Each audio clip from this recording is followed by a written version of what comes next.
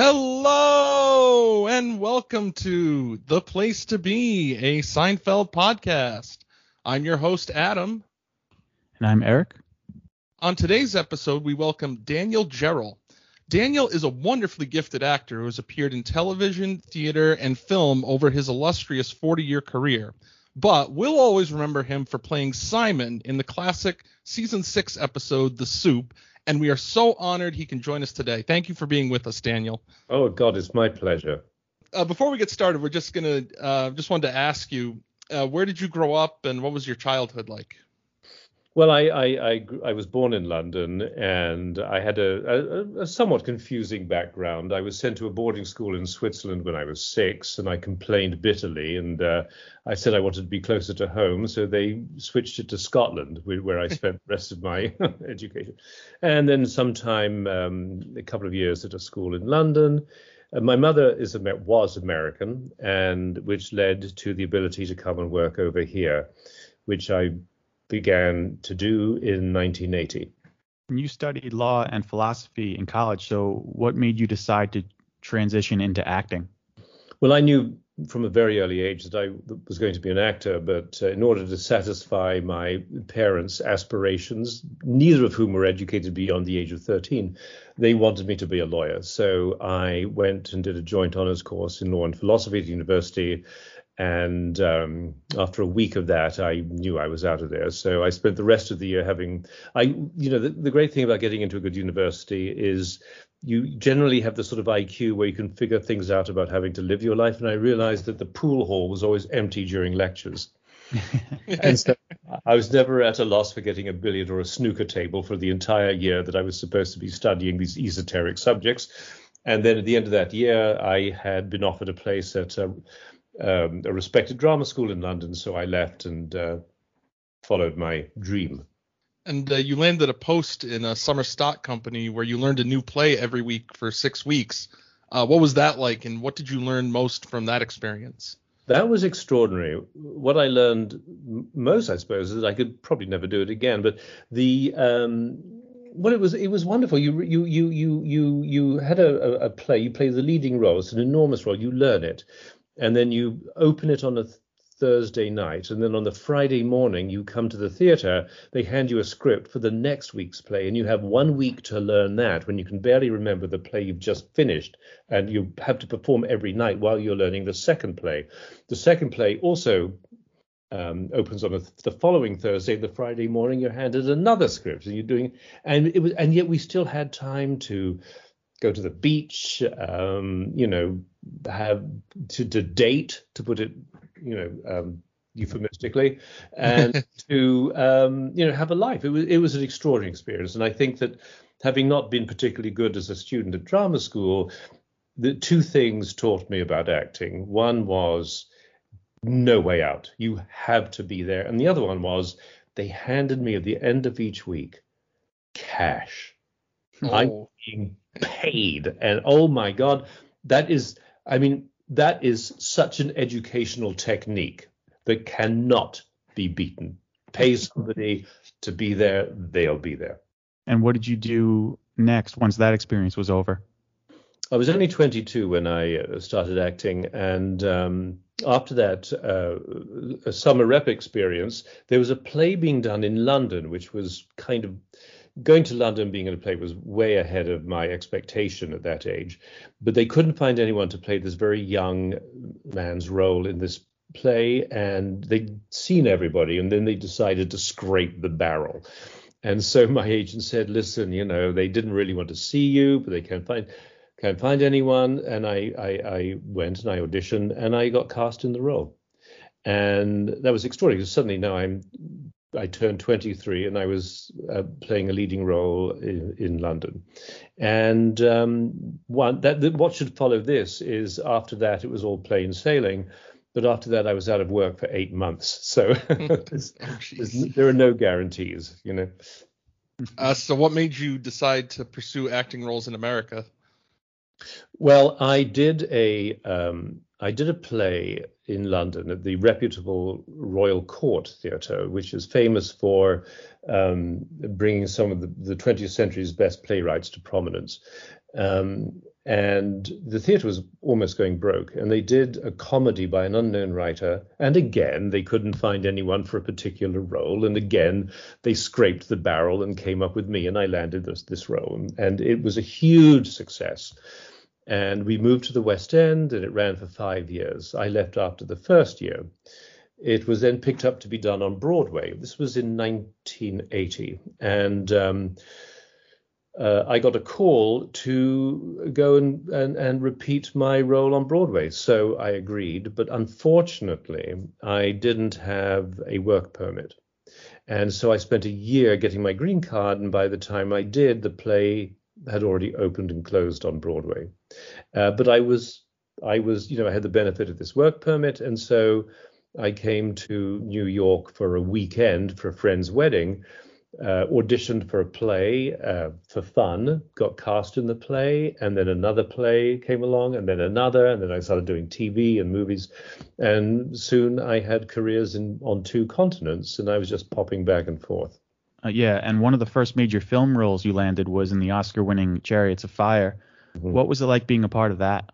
Well, that was an extraordinary experience, as you can well imagine. The first audition was to meet at a sports ground in South London, and there were maybe like 300 young men actors. We were all running, and it turned out quite by chance, because I'm relatively athletic, that my running style, my form was extremely good. I don't think I was really ready to act at that point in my late 20s, or not in film anyway, but I got cast and spent an entire year doing this remarkable piece. And we weren't paid very much because this was cinema in Britain.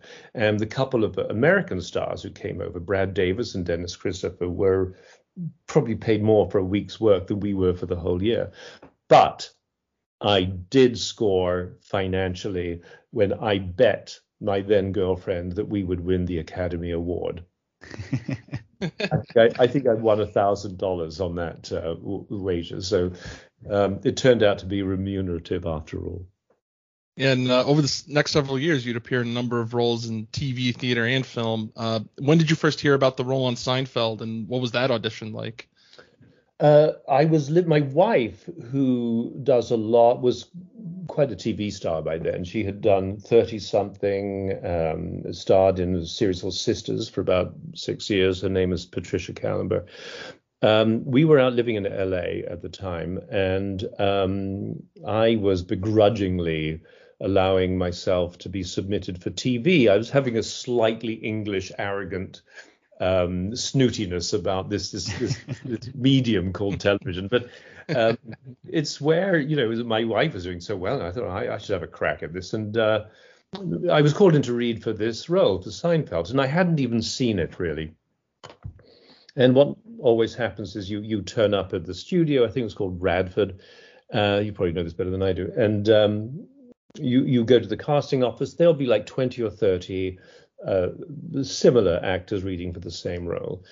And, you go through the motions. And I know why I got cast, because I went into the room with Jerry and Larry David and a couple of other producers and writers. And in the script, I read a scene, and in the scene, the person reading Julia's role said, this is my friend Jerry. And I think what most actors would do is turn and go, oh, hi, but instead I looked at him and went, oh, hi, and ignored it. And I saw peripherally Jerry and Larry David exchange a look like, okay, that's funny. In the car on the way home, actually, you can see it on the episode. It's probably the best moment I had. They called me and said, that's it, you've got this. And then what was interesting is that we, I think it was the season when they were really negotiating with NBC to pick it up, and the executives were coming in and putting on aprons and serving the craft services through us. It was quite an extraordinary experience. Yeah. I was a bit nervous at first, and which is evident in the taxi scene at the beginning. But after a while, I got. And my favorite moment was backstage with Jerry. The two of us were like hanging out. Somebody else was doing something, and I noticed that what's great is in England, when you're an actor in a movie or whatever, you don't do it for the money because there's no money. You don't do it for the glory because only Americans have glory. You work in movies and television for the food. The catering is always fantastic. So I'm looking around for all the really great, food backstage, and all there was, there were cereal boxes. And there were sodas, and the coffee machine was like for adults only. And I thought, this is ridiculous. This is like Jerry's apartment. And so we had a chat, and I was looking for something. I was starving, but I don't eat cereal, And he casually strolled in, poured a bowl of, I don't know, Fruit Loops or something, and just ate it while we were chatting. I'm looking at him like, do you ever eat anything? And I said, okay. I mean, like, I'm an English actor. I enjoy my beer and my, whiskey. I mean, I said, do you drink? And he went, no, not really. And I said, oh. And I said, I mean, how often do you drink? He says, I might have a glass of wine every day or two. I'm like, really? And he said, well, what do you? I say, I have about 3 or 4 a day. And he looked at me with a mouthful of cereal, for fuck's sake. And the man was already 40 years old. And his response was, oh, that's quite a lot. And I was thinking, oh, you don't know some friends of mine in the old country. Right. Yeah, completely different. Very different. I mean, in England, we used to do theatre. We rehearse so much more in England in theatre than they do here. Here, sometimes you do only 5 hours a day, but back in England, you'd arrive at 9 o'clock, you'd do 4 hours work to 1 o'clock, and then you'd go to the pub for lunch. And everybody would have 1 or 2 beers, and the older actors would throw back a quick scotch before going back and doing another 4 hours work in the rehearsal room. And we still got the job done, I mean, I don't know whether the liver worked particularly well after the first 20 years of one's career, but yeah, it was different back in those days. So were there any major changes to the character from your initial audition compared to when you arrived on set? No, because what happens, unlike the world where I was raised, where you would audition and they talk to you and they say, okay, we're going to work with you on this play or this movie or this TV series, and it's going to evolve. In the modern age, especially in American TV, you go in with what you're going to be doing when they shoot. In other words, it's the product. They buy what you bring into the room. They don't buy the potential, they buy the finished product. So I knew what I was hired for. I knew the little quirk that I'd achieved, and my job was just to live up to it. What was it like working with Julia Louis-Dreyfus, both on camera and off? She was absolutely delightful. I mean, just charming and smart. There was always a kind of a joke back in the day when I was starting out that actors were really the stupid quotient of society. Oh, you're an actor. Oh, I'm so sorry. And then what happened? Actually, Jerry Seinfeld has a whole routine about this in his comedy, where he talks about how back in the day it was, well, I want my child to be a lawyer or a doctor, but now they say, lawyer, doctor, comedian, because it's now a phenomenal way to rise to the top of society. It's now, I mean, in a way, the new royalty is the showbiz luminary. Isn't that bizarre? Yeah. And actual royalty, about whom I know quite a lot back in the old country, they're the imbeciles. I hope this doesn't go out in England, by the way. No, actually, something? I really hope it does. Can you describe what Larry David was like on set? Well, he was great, but he was nervous because he detected that I was uncomfortable in that taxi scene with Julia Louis-Dreyfus. And I actually, the worst thing an actor can do is overhear people talking about you. And he and Jerry were walking, and Larry was going, I don't know, this is not great. And they were talking about me, and Jerry said, no, he's just a little nervous, whatever. And so they took time to sort of like do a couple of takes until I was more relaxed about it. But she was fabulous. I mean, they all were. It was great just to hang out and listen to them all chit chat and tell jokes, and make each other laugh. It was fun. Yeah, I was just gonna say I couldn't really tell that you were nervous at all or that there was any. I think it really fit well with the character because right off the bat it was sort of this already tense relationship that you and Elaine had. So I think it was great. Like even if maybe you were a little nervous, you're like that scene just came out great. You just come in hot, you come in swinging.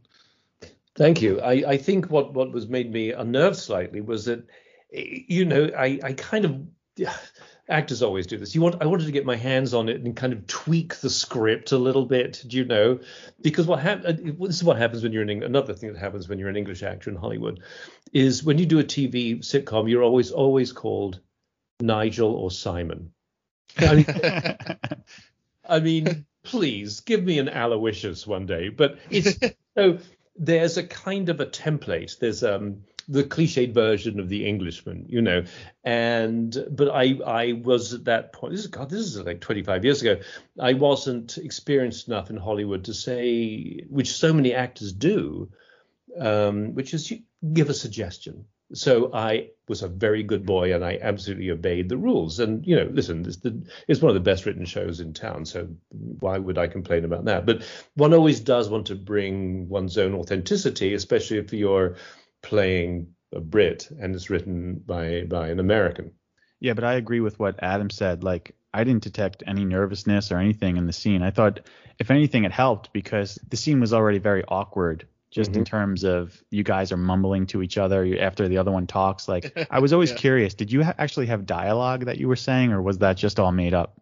No, it was dialogue. But as they say in the old country, that's schmacting. All the scenes you're in are fantastic. Just you just have that great thing, and then when Jerry and Elaine are talking about you, yes, he's one of those bounders. Yes, bounder. That's right. It's a great episode. I have to say, I was thrilled when I saw it. In that, oh God, have you interviewed him? The guy who played the other comedian. Kenny Banya. Yeah. Oh God, he was hilarious. We haven't interviewed him yet, but we did interview the writer of the episode, Fred Stoller. Yeah. And he had some great insight into that episode. Adam and I really love that episode. We think it's very underrated. Very underrated. It's a hidden gem for sure. Mm-hmm. I'm glad you think that. And even though you didn't have any scenes with them, do you have any stories about Jason or Michael? Did you interact with them at all? Michael Richards, I mean, they were both.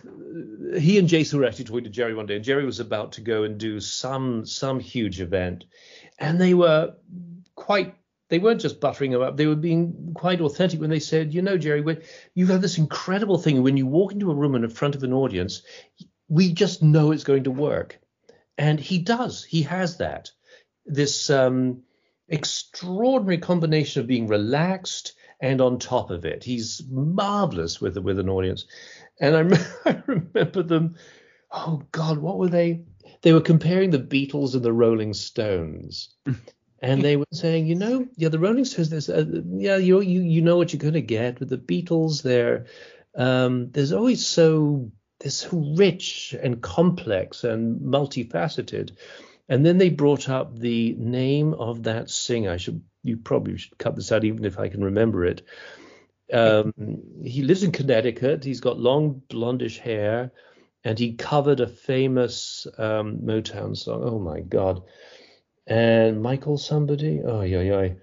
And all I remember is one of them, I think it was Michael Richards. Every time I hear him, I want to screw a hook into the ceiling, get a rope, and hang myself.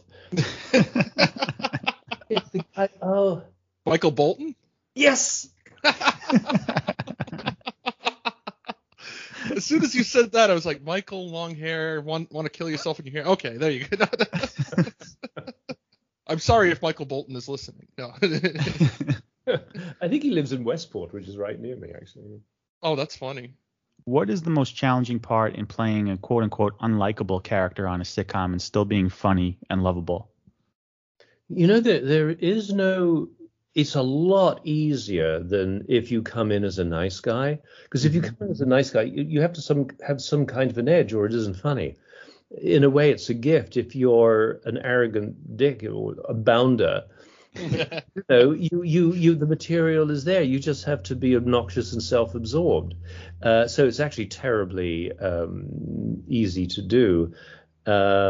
We all know as actors that it's always more fun to play the bad guy than somebody heroic or whatever. To be heroic, you have to exude heroism, which, let's face it, 90% of us in the business don't have, and those of us that do get Tom Cruise's roles. And your deliveries are so great. Like when you're talking to Elaine and you're like, "Do you have any cash?" And she's like, "Yeah, it's in my purse." You're like, "No, there was only $6." That's right. Oh, God. Or when you're wearing the suit later. Oh, how do I look? I'm a shoo-in, aren't I? Yeah. Oh, you guys have really done your work. That's fabulous. Yeah. We can do that all day. Or Elaine, are you trying to get rid of me? Hello, mate. Fancy a beer? I'll tell you a great thing. It was about 2 months after shooting it. I can't remember, it was my wedding anniversary or a birthday or something. We went to some relatively posh restaurant in Hollywood, and across the room there was Jerry with a date. And God bless him. All right, he didn't have to do this. And he looked up and gave me a wave, like, "Hi." And I was like, of course, the group of people I was with were like bowled over. and similarly, the TV show my wife was in was a reason that we were invited to be in the audience of the Golden Globes. And I was sitting at a table with, what was it, Chris Maloney, some guy who was a huge star in one of the cop programs. And he didn't know who I was. And he was saying, we were joking. He was looking around the room and he was pointing out all the important people that I should be nice to. And at one point, Larry David walked past our table and he nudged me and he said, that's Larry David. And I looked up and Larry David went, "Hey, hi, how are you?" And this guy, I can't remember, was it Chris Maloney's name? The look on his face of utter astonishment was just priceless. That's awesome. I have another Larry David story. When my daughter, we were living in the Pacific Palisades. My daughter turned maybe she was 6 years old, and we went into the public park there. It's an area where, God, all the TV people seem to live in. And we had one of those big inflatable things for the kids to bounce around in. And it was the end of the party. It was winding down. And Larry David arrived with his daughter. He wasn't part of the party. He was just there with his daughter, taking her to the park. And he saw this inflatable, and his daughter said, "Oh, Daddy, I want to jump in it." And he sort of sidled up to me and said, "Oh, hi, listen, can we borrow your moon jump?" I said, "Yes, please do." And I stood there in amazement, because she made him get on it with him, and Larry took his shoes off. It was just in his sports socks. The two of them jumping on my moon bounce in the park after everybody else had gone home from the party. Oh, wow. I know. That's a great memory. That's amazing. So we mentioned this character before, but in this episode was the first time we see Steve Heitner as Kenny Banya. Mm-hmm. And can you describe what it was like working with him and what the atmosphere was like on set in general? Well, he had just come off being a regular or recurring in a really funny sitcom, which sadly had not been really picked up, but everybody knew him from it. I hadn't actually seen this, and he was just hot at that time. He was so funny, so clever, and so smart. And I had very little to do with him except that kind of bizarre fight outside when we're leaving the diner, and we hung out a bit, but he had that je ne sais quoi that certain really sharp comedic actors have. Very bright, no time for bullshit, and he was just a cool guy. And obviously I didn't, see his scenes until I eventually saw the show when it was on TV, and he's just terrific. He was absolutely perfect for that role. He just killed it. The embittered comic, and he did little. It was so deadpan. It was fabulous. Oh, it's so deadpan and so oblivious to Jerry cannot stand it. Every time he's in a scene with him, Jerry just cringes. He's like, hey, he's so smiley and happy. Just amazing. Was there a particular scene that you enjoyed being in the most? I rather like the one near the end where I come down the stairs and I borrow $20 or something. What was it? I just come down the stairs. The two of them are obviously talking about me, and I come down between the two of them and I say, like, see you later or something, and then I'm gone. And they turn and look at each other with such a look of horror at my character. And I think that's when they dubbed me the Bounder. It's a long time ago. I don't quite remember. But that was fun. It was good. Yeah. Well, I also like how you're very dismissive to Jerry, and then he gives you $20, and you're like, thanks, mate. Yeah, that's right. And you're like, and I won't be home for dinner. And she's like, pardon? Pardon? Yeah. Well, the dismissive thing was, I think, what got me there. I read it, and it was written as though he's very unctuous and very friendly. Mm-hmm. In order to get what he wants. And I thought, I think it's funnier if I'm just damn rude and get what I want. And I'm pretty sure that's what convinced them. Yeah, that was a great choice. I think the accent makes it work too, for sure. Oh, I've been using it for decades. When you're on a show like Seinfeld, I know you hadn't seen it before, but are you able to be in the moment and appreciate the fact that you're a part of television history, or is that something that you think about later on as you're kind of looking back? I think by the time I did Seinfeld, even though I was saying I hadn't really done a whole lot of TV, I had done enough in terms of working with well-known people in movies and everything, that I was able to not focus too much on, the iconic element that surrounding there, because you can't really. It's interesting because they would raffle off to the public opportunities for charity. They'd raffle off an opportunity to be in the diner. Oh yeah. And there was somebody there that day, and he was sitting there just glowing, and you knew he was incredibly aware that he was part of something very special, even though he had no lines, he was just background. And you can't bring that sense of glorification if you have a responsibility to make it work, because you have to be relaxed enough that you contribute to it rather than feed off it in any way. So, I mean, the only time I did a movie called Big Business, which I had a featured role with Bette Midler and Lily Tomlin, and that was. Fortunately, we filmed it for like 6 months, and after about a month, the first month, I was like, "Holy shit! I'm just chatting with Bette Midler, for fuck's sake!" That after then all that dissipates. You can maintain a certain respect and awe, but you can't really work with that shit in your head. Who did you bond with the most on set? Well, the only person I really had chats with was Jerry. The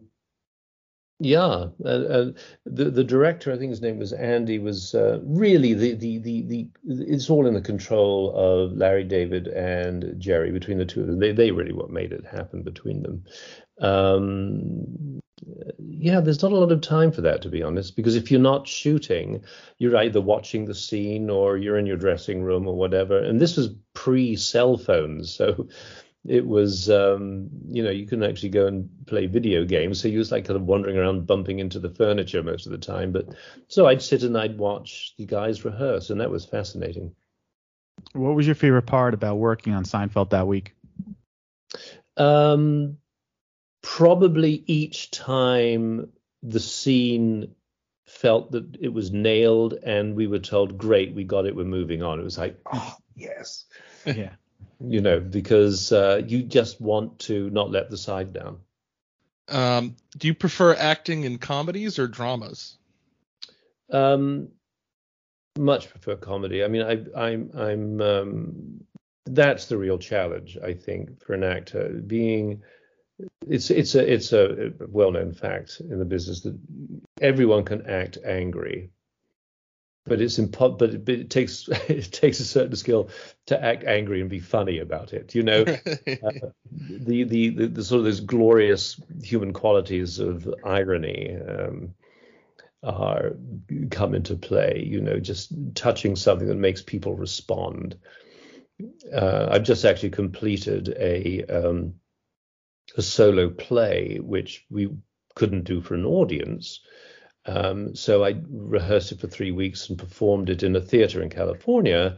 And instead of a living, breathing audience, I had 3 video cameras. And what they do is it actually just opened today. They're now showing it to all the subscribers of the theater. And that was a drama, but it was written, I actually commissioned it. It was written by a friend of mine, and it had an element of humor, and that is probably, for me, what's entertaining. When something is really hard-hitting and meaningful, but you can actually laugh along the way, is, I think. And the great thing about Seinfeld, of course, it wasn't just yuck, yuck, laugh, laugh. It was insights into being in New York in that period, being of that age, dealing with all the exigencies of making a living, keeping friendships, putting up with complete idiots.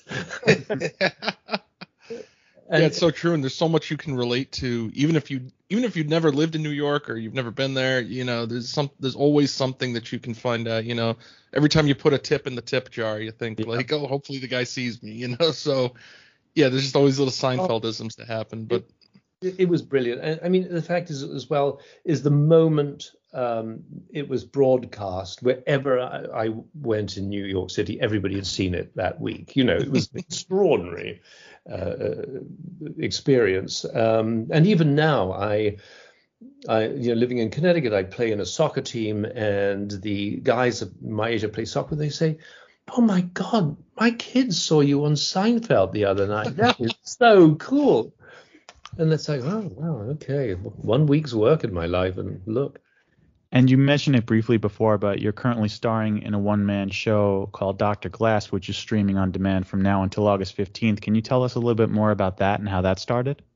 It's a novel written in 1905 by a major Swedish novelist. It is one of those books, rather like, say, Catcher in the Rye, that almost every Scandinavian kid has to read. It's a classic, and nobody knows about it over here. And I was alerted to it because I have a literary agent in Sweden who told me about it. And so I bought the rights of an English translation. I got one of the most eminent American playwrights, Jeffrey Hatcher, to craft it as a solo piece for me. We've been working on it for 3 years, and this theater in San Diego agreed to produce it. And I actually just got back from there a couple of weeks ago, having recorded it, and it's available through it's called the North Coast Repertory Company in San Diego, and it's one of the greatest. It's a part thriller, part comedy, and a staggering. And if you don't get a chance to see it, if you ever find an English translation of the novel, Dr. Glass, Glas, it's a short 140-page read that will blow your mind. And I'm really curious. I want to check that out. Like, what would be the easiest way to watch that? I can send you guys a link. What they do is they code it. Like, I have a copy of it, but no, it's this computer code. No one else can see it. I have to actually tell you where to find it. Again, North Coast Rep, and it's I'll send you guys an email about it if you want to check it out. It costs like $30 to watch, I'm sorry to say, but no, that's fine. I mean, and we can include the link in our episode description for anyone that wants to check it out. Yeah, absolutely. I'll email it to you this evening, the link all about it, when there's a trailer as well. And I'll try and, I'm not very up on internet stuff, but everything is so coded and secured and everything. Sometimes it's hard to share stuff. And before we let you go, we're going to do our final segment. It's called This, That, and the Other. Basically, we just ask you a question, and the first thing that comes to mind, you just let us know. Uh-oh. First one is, if you could only choose one, would you choose theater, TV, or film? Theater. What is your favorite city to perform in on stage, and why? London, because they don't stand up and cheer just for the hell of it. You have to earn it. Nice. What role or performance are you most proud of? The most recent, Dr. Glass. Who is the most talented actor that you've ever worked with? My first movie was with a legend of British theatre and cinema, an actor by the name of Trevor Howard. Was extraordinary. I admired him for so many reasons. One was he would drink all night long and still be on the set at 5 in the morning, word perfect. And they even had a young assistant guy whose job it was to get Trevor to his hotel room and lock him in to put him to sleep.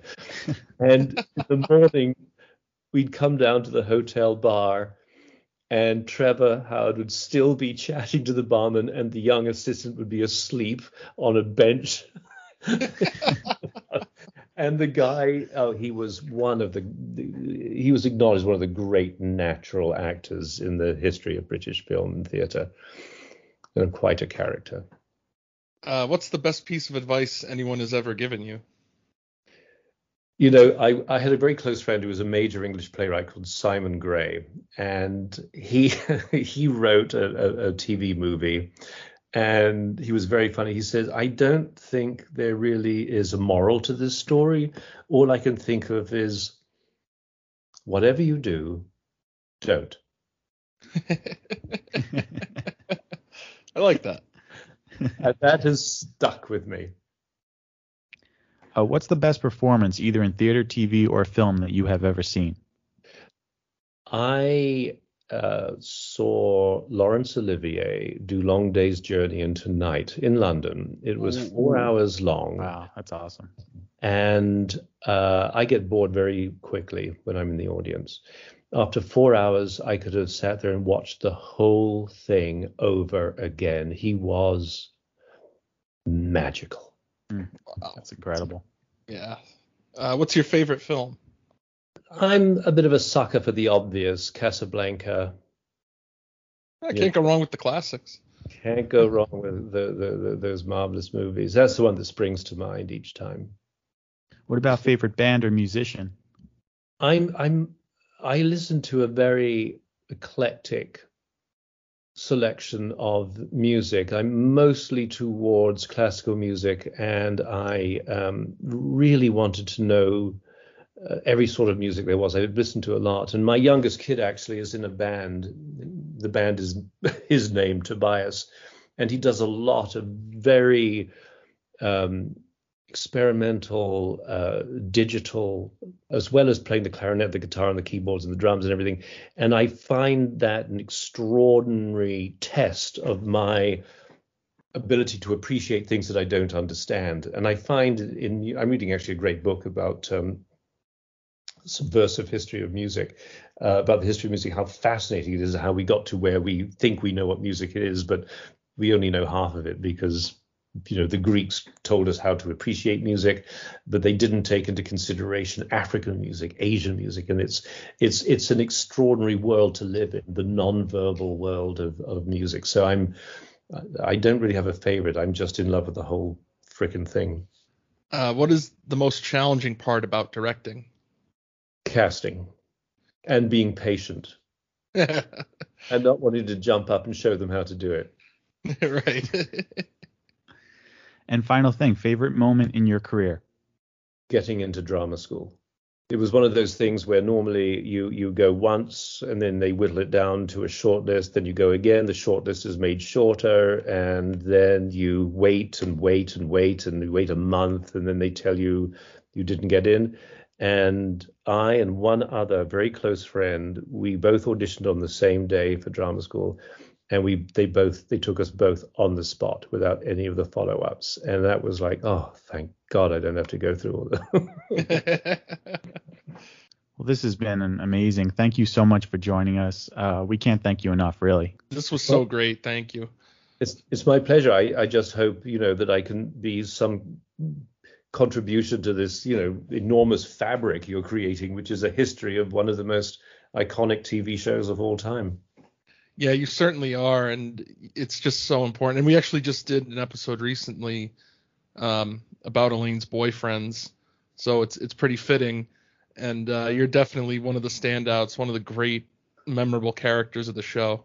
Well, thank you so much. I'm really glad you asked me to do this. Our pleasure, yeah. And thank you for sharing your stories, and I look forward to seeing Dr. Glass. I really can't wait.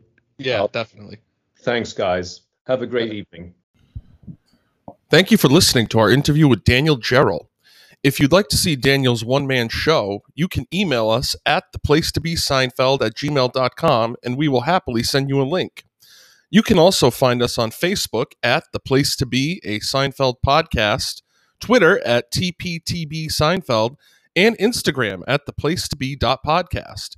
You can find our show on Anchor, Spotify, Google Podcasts, Breaker, Pocket Casts, Radio Public, and Apple Podcasts. And if you'd like, please rate and review. It really helps us out. Until then, make sure to hang up your pants for the perfect crease. Here you are, as promised. You see, I'm a man of my word. When are you leaving? Elaine, are you trying to get rid of me? I was supposed to leave tomorrow, but all of a sudden I've been set up with a job interview that might enable me to extend my visit indefinitely. And it is all due to this suit. How do I look? I'm a shoo-in, aren't I? Thanks again, love. Hey, Kenny, you still want to get that suit back? Yeah. There it goes. Hey!